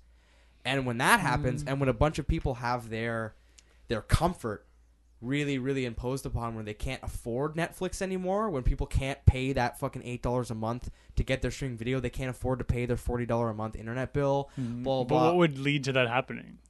I mean, there's potential for like a pretty significant financial collapse on a world scale, but I think in North America too. I think it's just all this kind of bouncing back in Obama's reign is all sort of an illusion that like it's just sort of a natural ebb and flow of the financial sector. Ups and downs. And I think it's headed toward a worse down than before. Yeah, I don't know if I quite agree. I think what's going on is we had a recession caused by the housing market collapse, and in combination with that, there's a longer recession that's not going to end, and it's continuing going on, and it's just basically the internet destabilizing stuff.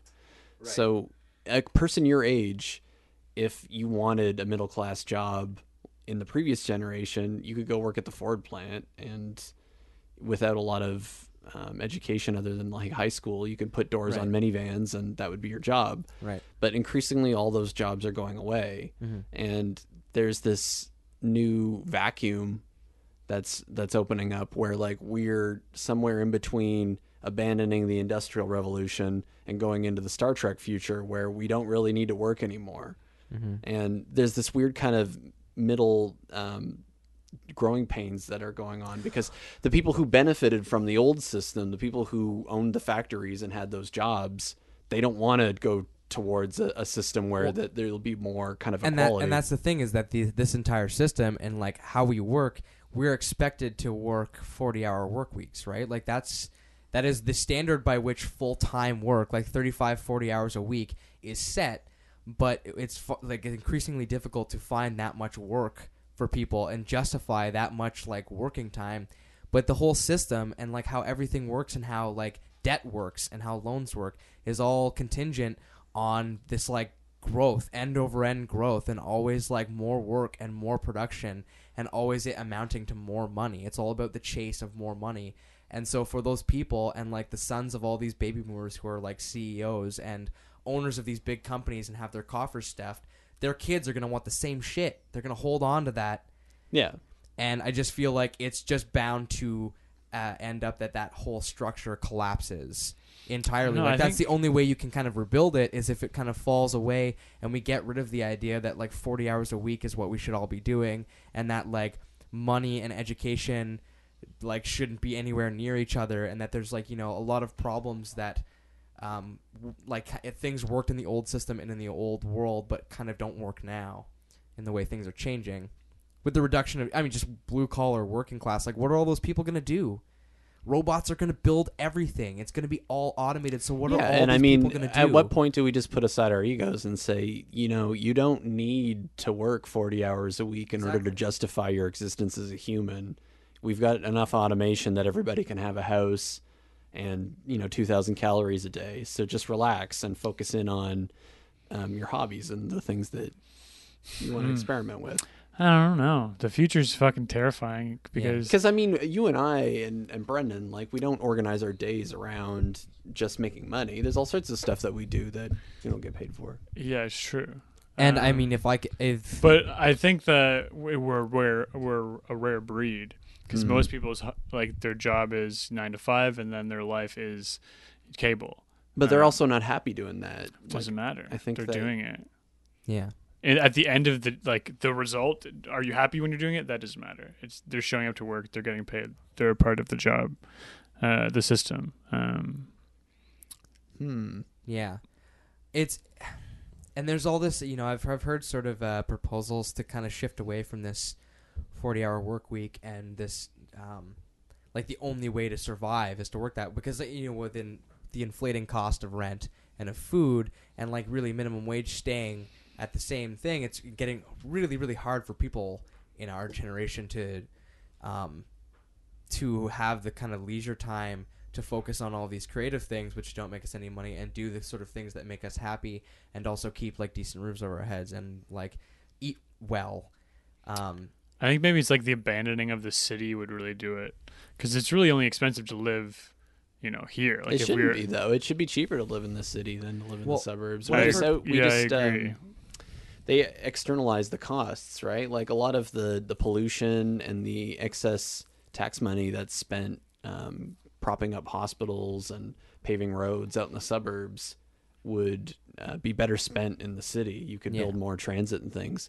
The reason Toronto would be probably 25 or 30 years ahead if there wasn't so much investment put into the GTA. Yeah, absolutely. Ruining the whole city. Mm-hmm. And I've heard proposals for giving people a living wage, so paying everybody sort of a base standard, so at the very minimum that they could always pay their rent and eat their like necessary amount, which is sort of like that's what Trudeau wants to do, right? But then how do you like? I don't think a standard like that can ever be made because there just isn't a standard for like rent. So like you get this much for your rent. Well, my rent's fucking 4 times that. Like that's not enough. Yeah. Well, I think the way that I would structure it is like even if you're living in Toronto, if you're given $6,000, you can probably cover having a place for that. You won't be able to like $6,000 a year for rent.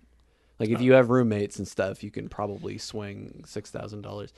I think what the proposal is it's just a base earning standard. Right. Like currently you're getting $8,000 in welfare or whatever, and if you happen to get a job, they kick you off benefits and you have to start at square one again. It's an interesting system in some European countries where they just have a base level earning that everybody gets, whether you're working or you're not, and you can get a job on top of that and up your standard of living. And I think that really it does a few things. One, it gets people out of really terrible, like just reciprocal situations. But what about all the addicts? Like, what are they going to do with the money? They'll spend it on drugs. That's a And problem. then what do you But do it's with part them of the next economy. year? Yeah. The way I look at it is, when we're playing Settlers of Catan, that game breaks down when somebody has all of the cards. Yeah. If there's not enough spread in resources, people can't participate in the economy. And I think that it's a shame that we have so many people in North America. We're almost wasting those big brains, Like if you think of people as like human potential, you completely bring that person out of the economy by giving them nothing to spend because they don't have any influence. Yeah. Well, Yeah, there's too many people though. We don't need more people. For the Or the people we don't need all the people that we have to be able to spend money. Yeah. I think that you would have maybe in Canada. You would have more fans that way. You would have more everything. You'd have more people who are mooches. You'd have more people who spend that money on charities and good causes. You have more people who do volunteer work because they don't have to worry about. I think instead of giving people just straight up giving people cash, instead, and especially this could pertain to the addicts or like the homeless, sort of giving them that base living, is that it maybe not necessarily cash deposited in your bank account, but you just prove to the government that you found a place and you need this like much tax rent, write-off or something. and you send the papers in, and then give them the deposit number for like your landlord's thing, and they just pay your landlord directly. Yeah, that's a pretty right, good and system. then they can't misspend that money, and then you ensure that they have a place to live. Yeah, and that kind of recidivist lifestyle on the street, where it's like it's really hard to get off the street to make that first step just back into a house. I guess the only getting reason a job, like once you have a place to live, then you have a mailing address, you have a place to take a shower, you have a place to sleep. Yeah, it's suddenly a step up in getting a job and getting yourself better. Like it could really help a lot of people. I agree with you. I'm the only pushback I'm adding is that it tends to be the knee-jerk reaction when anybody talks about the government just covering stuff like cash payouts. No matter who you're talking to, they always have the knee-jerk reaction. It was like, well, what about the lazy people? What about the drug addicts? What about the people who use money? I think that there's way too much focus on that. I believe a huge amount of people, like, because you walk around long enough and you talk to somebody and you ask them to describe their pet peeves, they'll go like, well, I got a lot of great friends in Toronto, but there's also a lot of dumbasses, a whole lot of stupid people, blah, blah, blah. I can honestly say that I've never met a stupid person. I feel like on the surface, like when you're bumping into people on the sidewalk or getting cut off in traffic, you can feel like everybody is a moron except for you. But if you think about every person you've ever met and gotten to know, and you learn about their interests and the stuff that they care about and their families and things, I know a lot of people who are distracted. I know a lot of people who are cowards, but stupidity, most of the people I know that are pretty bright, they just might not have interests that align with mine. I don't know. I feel like you're speaking toward like a potential for everyone, like that everyone has an aptitude for something, like people even perceived as being stupid or like not traditionally smart, book smart. There's probably something that like if they were able to sort of search it out, there's a skill they have or something that they I have don't an know. I aptitude think for. there's a huge chunk of the population that's basically been hand fed and like brought through their adolescence, through their teenage years, into their 20s, into university, who have never had to really decide something for themselves. They've mommy and daddy are paying for everything. They don't know which way is east, which way is west. They're just fucking lost. And I guess I honestly are you thinking of disagree with you. somebody in particular when you're describing that? Oh, I'm thinking about a lot of people. That's what I'm trying to home in on, is say like, who exactly is this person, and do they have other problems that are making it seem like that's... I mean, I feel like if I problem. think about the people who I kind of feel aren't too bright, there's just people I know who are on a pretty bad path of just like, not going to school, and also just had no ambition for doing anything, and then just had kids at like 20. And certainly you can let your potential rot away. Like there's people who reach 35, 40, 50 years old where they've just completely destroyed their brains with alcohol and stuff. But I think they started off, bright. They're damaged. The human brain is super elastic and moldable, and that even those people who aren't really accomplishing a lot with their lives, there's a potential for them to... But I don't think to the core of human, I don't think like we're naturally even inspired to learn or understand. I think like at the core of us, we just want Netflix. But you know what I mean? Like what Netflix represents. It's just the ease of entertainment. We want to be comfortable. We don't want to fucking have to. I have access to Okay. Netflix and I don't watch it though. Okay, But so I'm here's... talking about the general person. in the Star Trek universe, the way that it's sort of like built up is that like that's okay. Like there's some Right. people but even in those like kind of those hollow pursuits where they're just going after just like mindless entertainment, it's always sort of implied that the freedom to do whatever you want causes people to go through like a lot of different phases in their lives, which happens naturally to all of us, right? Everyone says like, I want to be this when they're a kid, and then I want to be this when they're 20, and blah, blah, blah, blah. Yeah. It's super hard for anyone to settle down, and anyone who's had to settle down has only done it out of necessity. They always want to change something. They always want to go in a new direction. And so it's if you give people that freedom, you take currency away and you stop making it this game of like who can get richest and who can get the most shit. People will start naturally finding these things in themselves that they're allowed to just explore, and just like they can pick up an instrument, try it, and put it down and have it not be this huge financial cost to them. They don't have to take any risk on trying a new thing. Then I think you'll find it, rather than people getting lazier and just getting frustrated by the amount that things cost, they'll actually start opening themselves up to new possibilities that they would have never conceived before because they just would have been out of their control. No. I don't buy that. I feel like we benefit from limitations. Like if you talk to somebody who's just starting out writing, if you read like screenplay books and stuff, one of the hugest pitfalls that they all describe at the beginning is starting off with a story that has too few limitations.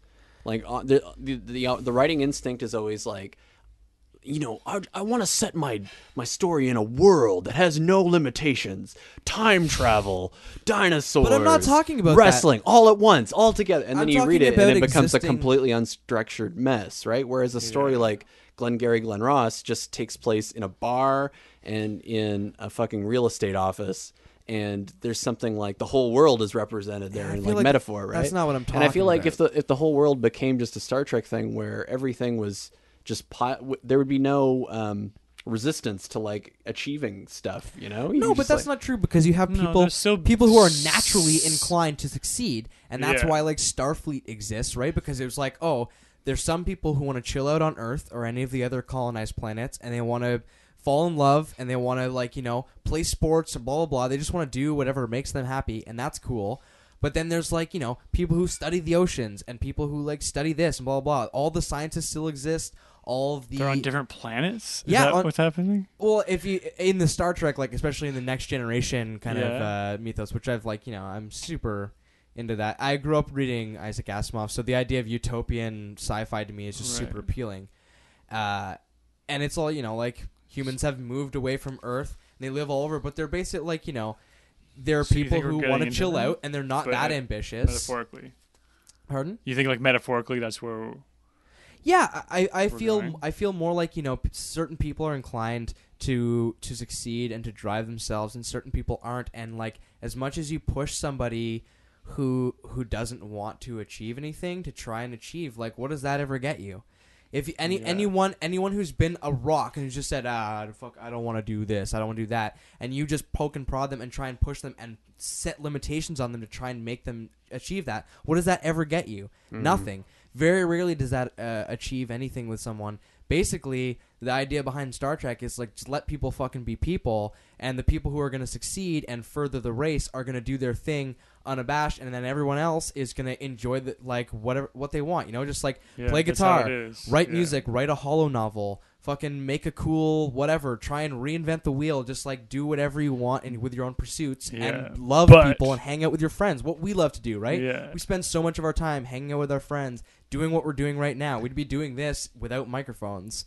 And if I could do this more often and not ever have to worry about like how I'm keeping a roof over my head, and it was just like, hey, hang out and make podcasts with your friends all day, I'd fucking do it all the time. Like, but everybody would, and then no one would listen to other people's podcasts. Everybody would just record their own podcast that no one would listen to. But we'd have infinite amount of time. Infinite amount of time. Why do you have infinite time? You still only got 90 years. Well, I mean, not in the Star Trek universe, but obviously in real life, we're going to make huge strides in the longevity of life. We already have. Think about in the last 100 years how much longer the lifespan of a human has gotten. Do you have any instincts or insecurities about that stuff, Mike? 'Cause I don't think about that at all. I don't know. I feel like I hear all these things about that we've made all these, you know, leaps and bounds, and there's a part of me that wants to believe them, but I still haven't seen a 120-year-old. Mm-hmm. You know, they exist, and it they might exist. be. You look at that guy Kurzweil, right, and you go, maybe this is just wishful thinking. Like he's had a bunch of bypass surgeries and things, and he's talking about how he's definitely going to see the breakthroughs. Just give it time. No, in recent years, you know, they're like, you know, cracking the human genome, but I don't think they figured out. They actually know what makes a cell degrade, like what makes a human cell degrade, and they know how to slow it down. And so, like, they can't do it to us yet, But give it time, and in our lifetime or our kids' lifetime or their kids' lifetime, somewhere down the road, they're going to be able to really slow down the aging process. I don't know. I don't think so. I think they might be able to figure it out, but I think it's a bit like maybe short-sighted or naive to think that these new groundbreaking technologies and ways to make life live longer is going to be for everybody. Mm-hmm. Oh yeah, and I also don't think that it's the greatest idea before we figure out how to manage what we have now, because clearly we have 7 billion people who only live to 50 to 80 years. The last thing we need is to live we can't figure out how Can to fucking deal with imagine? them. Can you imagine how fucking terrible it would be if death didn't exist? Like, how great is it that we don't have to deal with Hitler and fucking Napoleon anymore? That's pretty sweet. Well, not even death didn't exist, but what if the human just naturally lived to be 200 years old and they didn't start aging significantly until be like the 140? worst. And so, I think maybe it would be super bad because we'd all be crammed on Earth, but would we have started working a little harder on people management and being a little less selfish about our time? Hopefully we'd have to at least register before we make people. Like, they'd hopefully take away our right to just fucking freely Maybe make everyone people just has whenever we one want. kid. Because, it's That's too many It's still. all relative, right? Like, things sort of adjust to meet changing parameters. So, like, the necessity of having a bunch of kids and having, like, a big, strong workforce is because people are only useful in the workforce for, like, 25, 30 years, and then they retire and fuck off forever.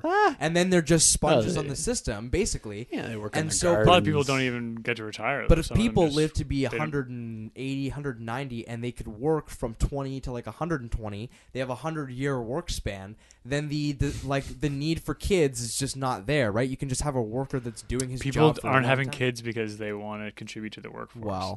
People are having kids because they're selfish and they want that cute. little toy of them. Little cute. Yeah. Hey, cutie. Oh, he said the same word I said. Yeah, nobody's like, oh, baby, we gotta fucking make sure there's workers here in 40 years. Yeah. Not in this country, Spread but Not in this they country, in are other countries, for sure. Right. Historically, it's been a way to For have sure, farmhands historically. and stuff. Yeah. That's where For it sure. comes That's where our from. That's where the grandparents had big, kids. yeah, that's where the big. But that's not why family our comes from. generations are having kids. No, but I mean now in certain places they're having this current generation, not in North America, but in other places in the world, abandon the idea of having kids and having a family. Like in Japan and in China, they're having like a staggering like birth rate where it's just slowing down, and there's going to be a huge generational gap between the like retired and the young. Like it's We overcompensate. The world's population drastically falls just by choice. They're just like, yeah, we all wanted to watch Netflix. What can I say? Hey, Where's Netflix the is the stupid perfect baby? time to do your boning. You put on something that doesn't sure. really require that all of your attention, and Let's watch Labyrinth, baby. Yeah. should we take our first little break? I want to. No. No. Oh god. For what reason? I need to get a glass of water and smoke a bit more weed. Well, you can step out. Mike hasn't had a chance to talk. You just keep on doing Rowdy Preacher. Is that a thing I was doing? Rowdy Roddy Preacher. Rowdy Roddy. Grab a glass of water. All right. I love some water too. We could do it's already 9:30. How long do these podcasts run for? 25 more minutes, I guess. Yeah. We got the audio worked out probably 8:10 or something. So Something like that. I don't know. You could probably just look on this. And we should probably cut this part out where we're talking about the technicals of the podcast. 'Cause Yeah. Again, We not c- good listening. So you That's what I'm could saying. you said break, that could be a break. Yeah, We'll take a break. take a And break. then we come back in. Why don't we with take a our first break conclusion. and then cuts to silence, Jesse, and Yeah. now we can just... Well, you guys have to have at least pretend ads. Yeah. You have to be like, yeah. Taking a break, taking a break, taking a break.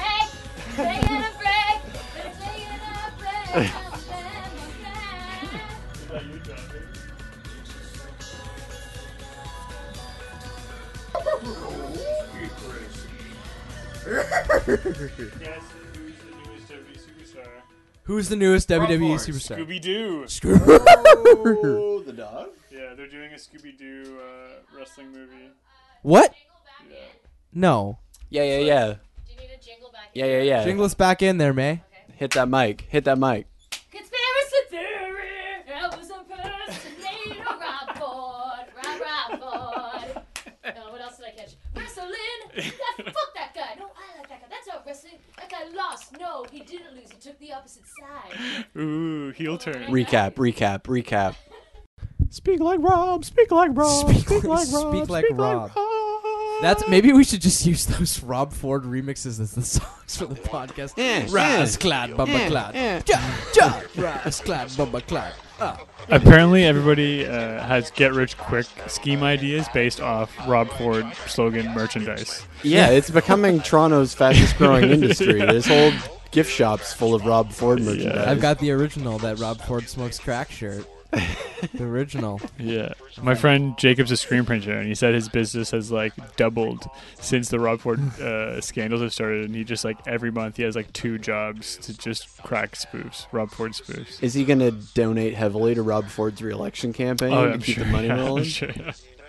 Cocaine, unexplained. I love crack cocaine.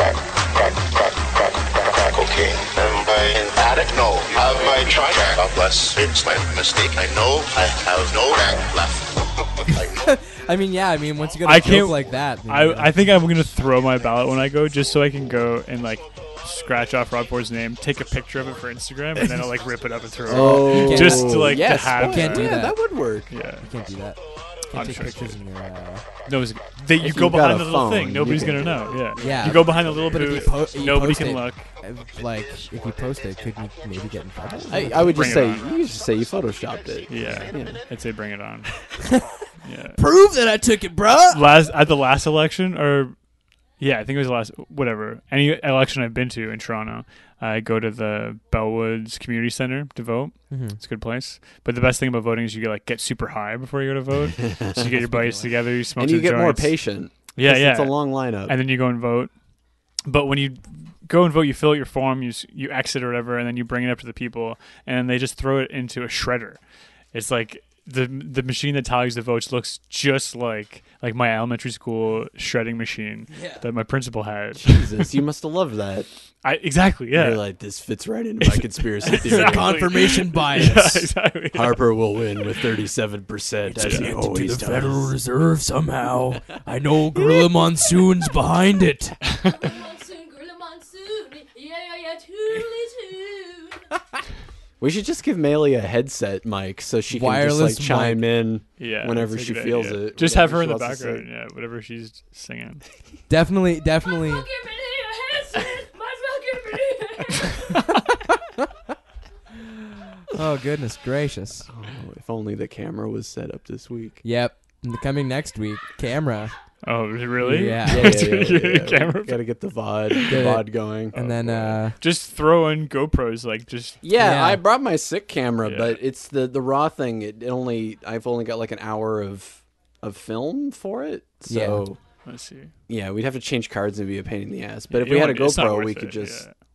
put a 100 gigabyte card in it or whatever, and we'd be good to go. well, a 1 hour limit would be perfect because then we'd have to take a break after an hour and you. Yeah, And but you it don't- takes and- like an hour to dump the card afterwards. It's a lot of Right. data.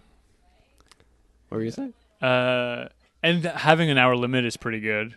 Mm. You know, sometimes it's good to get in, start quick, bang out, Yeah. Bang it out, just in and Yeah. out. instead of ramble. You know, Ramble on. Yeah, Yeah. that's true. you can go forever if you let yourself go. Mm. If you give people a fucking chance to talk, they will fucking talk. But you know most what I of the time. learned is my friend Rob was showing me this fucking streaming video site that people just watch each other playing Grand Theft Auto Oh, yeah. Oh, or yeah, fucking Justin TV, was it? StarCraft. It's I'm like sure there's Justin other TV, ones, but there's yeah. a new like social network that's based around just gaming and stuff. Okay. And I realized there's a whole subculture of people that just need content to listen to because they've got a boring job or whatever.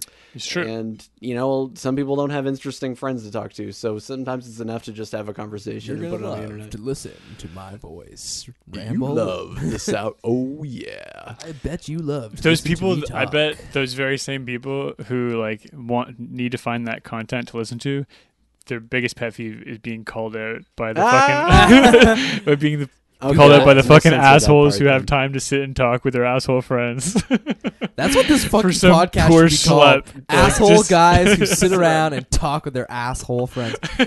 Just figure out what the abbreviation of that is, or just simplify it a little bit. Yeah, We could I call like the that. episode that. Yeah, I feel like that's definitely episode number 1. Episode number 1. Fucking assholes who sit around and talk with their fucking asshole friends. And we should get a t-shirt generator that can put the fucking episode titles on a t-shirt. Because Why would that ever be a thing, Jesse? Put episode titles on t-shirts? because Fucking asshole. you could just have a JPEG available in the corner of each of the episode titles. Yeah, I guess so. I guess. I was talking to this U of T dude who works in the U of T screen printing shop, and they've got a giant Konica Press printer that can heat transfer any image you want on a t-shirt for like $17. That's fucking crazy, man. You could Yeah. mass produce so many I'd different like one of things. those. I can't wait till we can just 3D print everything. The Yeah. whole clothes, the whole Yeah, outfit. everything. My Yeah. friend Crawford, who has been, he's pretty handy with AutoCAD, and he's like an artist of varying talents. He built a robot, Uh, Lego Lego. creator. yeah, but he's currently like getting back into using AutoCAD because 3D printing is now a thing, and he can actually see all these designs really easily Right. created. He's come up with a few different cases for like Raspberry Pi and for Ouya, like just That's a good idea. yeah, you know, like the Ouya is a like a kickstarted console. Game console. It's like $99 okay. and it's Android based. It runs on the Android platform. Okay. So for like $99 you get an HD thing. It's like a little tiny box and you can play all the Android. It just comes on a games. USB key. You plug it into the TV, and then the controller. You know. Yeah, it's like so you it's can like play a- apps on your TV. You can play apps on TV, but you can emulate on it, and like you know, there's a lot of like good games for the Android. Mike Juno is but no, skeptical. but the thing What is, the fuck is well, wrong no, with no, you? but the thing is, they're developing games for it as well using the Android platform. So right now, it ships with Minecraft on it, with like a full working Okay. version of Minecraft and blah blah blah. Do you touch it? Huh? Like- No. It just has like a PS3 controller, like really similar to that, but you know, just kind of different design because that's crazy. copyrighted. So So the console itself is on just a USB key that plugs Right. into it's a the bit TV. bigger than that. But aren't Actually, there it's like, you know, but enough it's a sweet little cute, games but- that we don't need to be fucking playing app games on our TV that are supposed to be on a phone? Like, Yeah, I Jesus, think there's the enough games. the idea But was, it's ultra cheap though. and the idea is open It's like source. for $35. You got old games Yeah. laying around, I'm sure. Well, and that's actually what the Ouya's sort of is a highlight is that it's just a great emulator. It's just a little box that you can throw like an N64 emulator on, and a SNES, and a NES, and a Genesis, and put the entire game collections of all of those onto the Ouya, and then just load it up on Okay, your I HD see. TV, right? No more Cool. fumbling around with old systems. That's kind of what their angle was, but also open source. That people will develop stuff for it, Okay. new peripherals, make Right. games for it, because the Android market's open, right? As opposed to the iTunes market where you have to get all sorts of approval. Right. You can just make something and put it on the Android platform without anybody's approval. Really?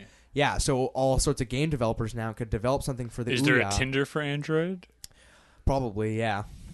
Yeah, I don't think know. so. I'm just like, I don't- it's they, not they must for get that. dirty and controversial if there's no approval. I don't right? think, yeah, As soon yeah. as people have no roof on top of them, they're gonna fucking grow a tree. Right? Oh, absolutely. It's definitely a weirder market than the iTunes, and you see a bit more of the weird like just knockoff games. You know, because the whole thing is like you can't patent functionality in a game, like you can't patent a game's mechanics. So with Right. something like Flappy Bird on the Android market, you'll Right. see 100 different variations on that exact same game, and The they'll- original Flappy Bird. and like Flappy Bird 6000 and like Flappy Cat, Flappy Right. Mouse, blah blah Right. blah, and they're all just like up there. It's a bit less filtered, but with that you also get like just a bit more freedom. And some of these game companies that develop, I'm really like I've been just gaming my whole life, and I was a big PC based gamer growing up. You know, so some of my earliest memories are with like old point and click adventure games from the early 90s, and with my Maniac Mansion. Manic Mansion, yeah, and like a game called The Dig, which was super influential on me, and Sam and Max, and all these LucasArts Did you play the games. Donald Duck game? No, I don't think I ever played a DuckTales? Donald. No, Donald Duck like game. pre DuckTales. It was for the fucking Commodore 64. Creepy. Yeah, it was one of my earliest game memories. Hmm. You got to be like Donald Duck, and you had to go like, I think, like grocery shopping, and you'd have to like go and like help out a mechanic and do like these basic, simple little games. But One of them would be like running back and forth with a basket, catching like things as they fall. Jeez. That was your grocery shopping. That kind of reminds me. Did you ever play like the PC or Commodore version of Mario Brothers before Super Mario Brothers? Oh wow, really? Did huh? you? Yeah. Did you ever? I mean, are you Check that talking? out. Are you talking about the weird Mario games, like The Mario's weird Missing and stuff like that? No. It was like an earlier version of Mario before Mario 1. Oh, just 4. when you're jumping on the single screen and like Yeah. trying to collect the coins. Yeah. That's the classic arcade version of Mario, right? Like, Oh, before you had a whole world, he was just in. yeah, it was just Mario and the Mario color palette Yeah. switch would become Luigi jumping around on static screens, Yeah. Yeah. bouncing Yeah. enemies so that they were upside down and then running and like they could hit each other. It was like Yeah. first person to die loses. And you could like in subsequent Mario games you can always play that Yeah. like Mario 3 if you go on the same square. But yeah, that's a pretty classic, and it was been ripped off a million billion times. That's my earliest gaming Your memory. earliest That's one. why Mario. it came to. There's a picture of me, probably at like 94 maybe, playing Wolfenstein 3D. Mm. You know, as a very, very young kid who did not know what Nazis were or what Yeah, it's Hitler interesting that was. they got to do that. Yeah, and you know that's the first first-person shooter ever, and my brother was obsessed with it, and we played it a lot, and it's like one of my earliest memories.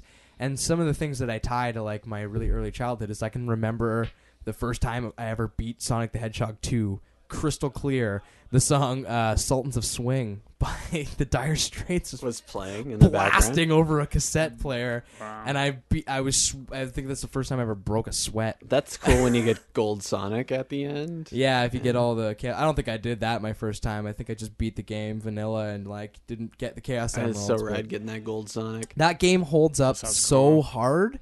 Sonic 2, like I bet. against almost anything else I play, it's just like that has the replayability. It's like the Yeah, it's Mario such 3 a fluid game. Yeah, Mario 3 and Sonic 2 as like just gem pieces of that era of gaming. Yeah. Just such perfectly designed, replayable, hard, always hard. Like as good as you get at Sonic 2, there's always like mistakes that you make, and it's just like always fun to go back and replay it. Yeah. And Are I've games seen games aren't hard anymore, are they? Like anybody can beat any it game. depends. They just See- takes a while. They have difficulty settings. Oh, right. Mm-hmm. More intricate difficulty settings. People, the idea of casual gaming, since the early '90s has become the dominant strain of gaming. And I'm like, you know, I try not to babble on too much about this, but it used to be that people weren't afraid of puzzles in games, and they weren't afraid of like the plot not advancing if they couldn't like get a puzzle, and that's like a good thing. I feel like all those old point and click adventures I played, when I spent a week not knowing what I was supposed to be doing or And just getting not being stuck. getting stuck. Is only good in that when you get unstuck, you feel such Amazing. a huge rush. Yeah, you You're get like, a- wow, a I can't believe I got past that part. a great endorphin rush, and it feels like now with a lot of major titles it's all just about like gratification, just like epic gratification without any of that like delayed gratification, which is the actual good stuff. Like your brain wants to solve puzzles.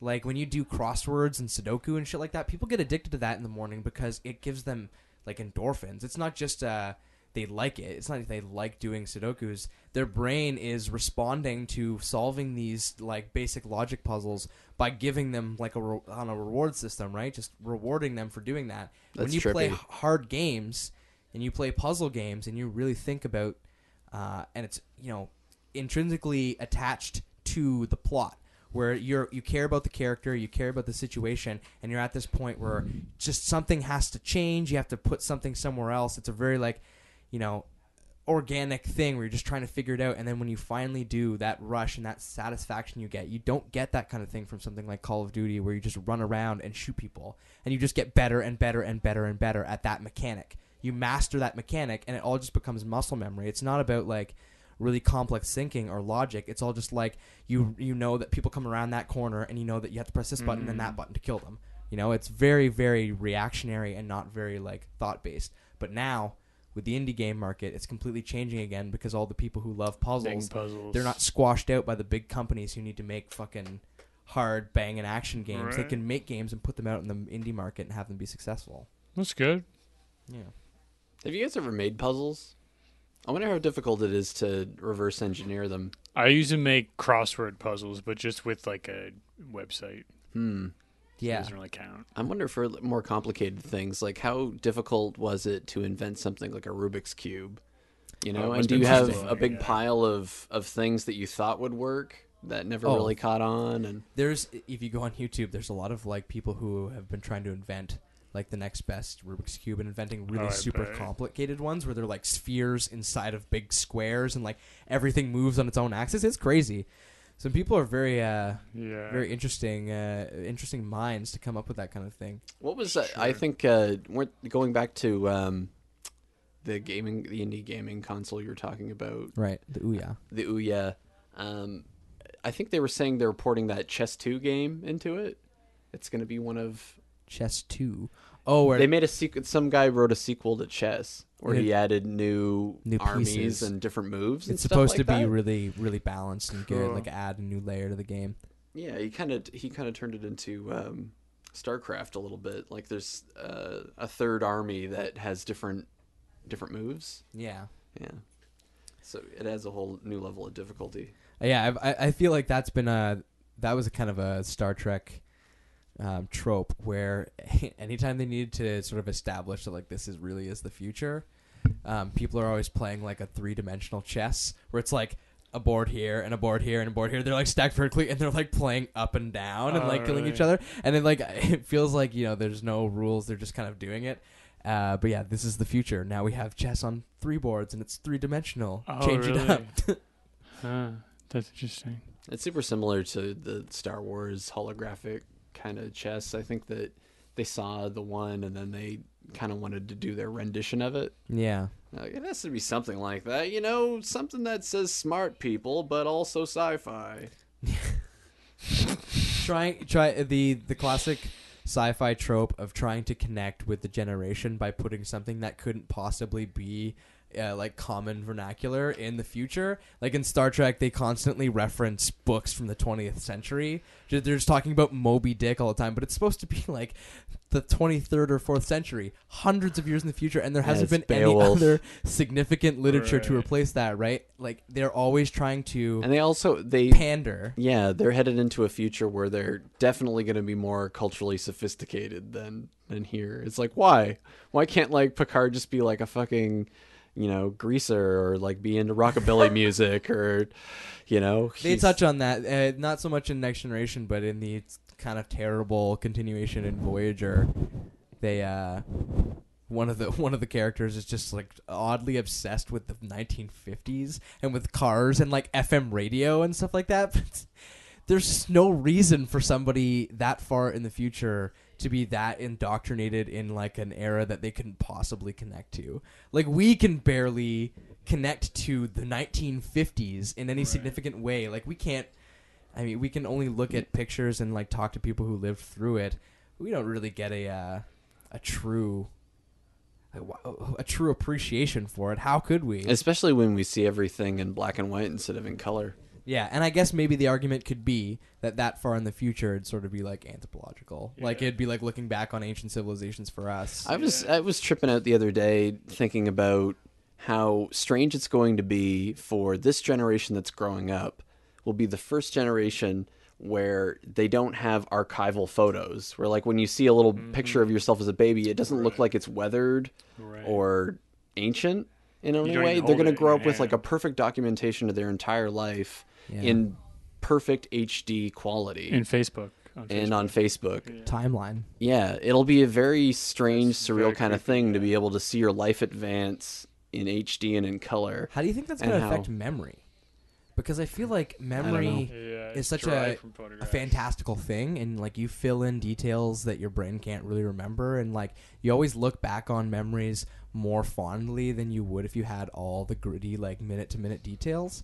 But it feels like with all this HD photography and videos and like Twitter and stuff like that, you're gonna get a crazy like minute by minute. Yeah, and Play by play. wouldn't it be intense? Like you can imagine how you remember on Minority Report, like the one kind of moving scene was that he was constantly watching old home videos with like his dead kid. Yeah. You know, that would be fucking crazy if instead of going to a cinema where you watch somebody else's story of sadness or whatever in order to empathize and feel bad, you could watch your own life, past events over, that were recorded through your Google Glass or whatever. Yeah. Where you say like, I'm feeling really down today. I want to kind of reminisce. And instead of watching a movie, a fiction, you can watch your own tragedies and stuff in the past, or a day that was just fucking amazing. Like, you remember when you scored with that girl and like you felt like you were invincible for the next with 2 days? Google Glass especially, you think about someone who would willingly take Google Glass as like a part of their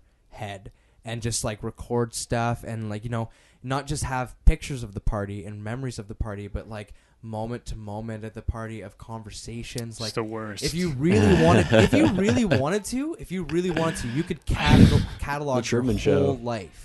Yeah. You could attach a microphone and a camera to your shirt. I and just you hope the could record dinosaurs come everything. back before we get it so advanced that everybody has Google Glass. Oh, it's coming. You'd rather have the genetically reborn dinosaurs than the Google Glass. For sure, yeah. That is and kind of cool. destroy us? Is that what you're hoping? No. Oh, yeah. No. He's Oh, you want banking them on the to- dinosaurs you want to them kill us all. escape and eat us. Okay, that's no. I feel like that's the natural order of things. Yeah. It's us, then the dinosaurs, then us, then the dinosaurs, dinosaurs. forever and ever and Yeah, ever. It's just like- exactly. Yeah. Holy shit! Are you insinuating that there has been a previous human civilization that invented the dinosaurs and then they died out, and Maybe then not invented. dinosaurs? I just feel like That would be they're cool, though. they're And it just goes frozen in the for polar eons. caps, and eventually they're gonna wake up, kill us all out of anger, and then they're gonna take back the planet. And then in a few thousand years, people will It'd be invent so fire sick. again, and we'll drive them off the side of cliffs, and then we'll start building, and the whole cycle will complete. Yeah, that's nice, actually. I like that Yeah. idea. That's a kind of a beautiful fate for Earth. Yeah. Way Yeah. better than us just blowing it up with Yeah. nuclear You weapons. should be a heretic. You should go down to that fucking creationist museum that they're building with the cavemen walking with dinosaurs. Oh man, And- amazing! And So start good. going in there and saying like, "I'm with you, but you got it wrong." There's a whole other fucking onion layer of this thing where the humans used to be the ones that grew the dinosaurs in the first place, and then they went extinct, and the dinosaurs took over, and then That'd the be humans awesome, came back. yeah. So I think that creationist place is getting closer to Christians who are just willing to. I kind of want to go slightly- there, and I'm not a Christian. The I'm real just- Ark? Is that what Yeah, we're to go talking visit about? the real Ark and go Right. visit the Oh, no, for sure. Dinotopia Museum. Yeah, I it'd think be that would be a awesome. funny vacation to Yeah, get out of so, like- Kansas or I think wherever so, it is. too. I feel like one Yeah, of the sounds awesome. problems is always that like. As there- long as he doesn't have real animals as long as it's all animatronic. It's all puppets. It's all puppets. It's all Disney theater. That would be great. Like, get rid of SeaWorld, give all the new money to fucking this guy in his Ark. It's way more entertaining than seeing poor killer whales like It's way in fucking funnier, bathtubs. for It's way sure. funnier. Yeah. And all of the cavemen, they have terrible mannequins with bad wigs. Yeah. And they're kind of in awkward poses, running from T-Rex and stuff. How come there's no mannequins of like old cave people that have the like modern 60-year-old man like male pattern baldness? Like, Yeah, there's Because the they didn't bald live that bald. long. They didn't live that long. Cro-Magnon So- man had a 30 to 40 year lifespan. They died before they ever had a before chance they went to age. bald. They Lucky never went assholes. bald. They just died of Yeah. crazy illnesses and shit like that that they couldn't possibly deal with. Yeah, because you get a lab rat old enough or whatever, and they start to lose fur and lose muscle. But it mass, doesn't same happen as to just humans. old people. Like some 40-year-old, Oh, yeah, 40 or it's true. 50-year-old men are Yeah, total bald yeah. on top. But genetically, at that point, we were still closer to the monkeys. We were probably I think much, chimps go much hairier. Chimps go We were- bald. They're just very dark skinned, so it's hard to see. Yeah, I wonder. Yeah, I think that's a good note to wrap it up on. Yeah. The marvels of male pattern baldness. Next time on. We're gonna have to start at kind of 7 sharpish the next time around. Yeah, getting our Because shit. we can definitely go Getting 3 our hours. shit together. All right. The new gold standard. Well, thanks for listening, Uh-huh. everybody. Yeah, thanks for listening.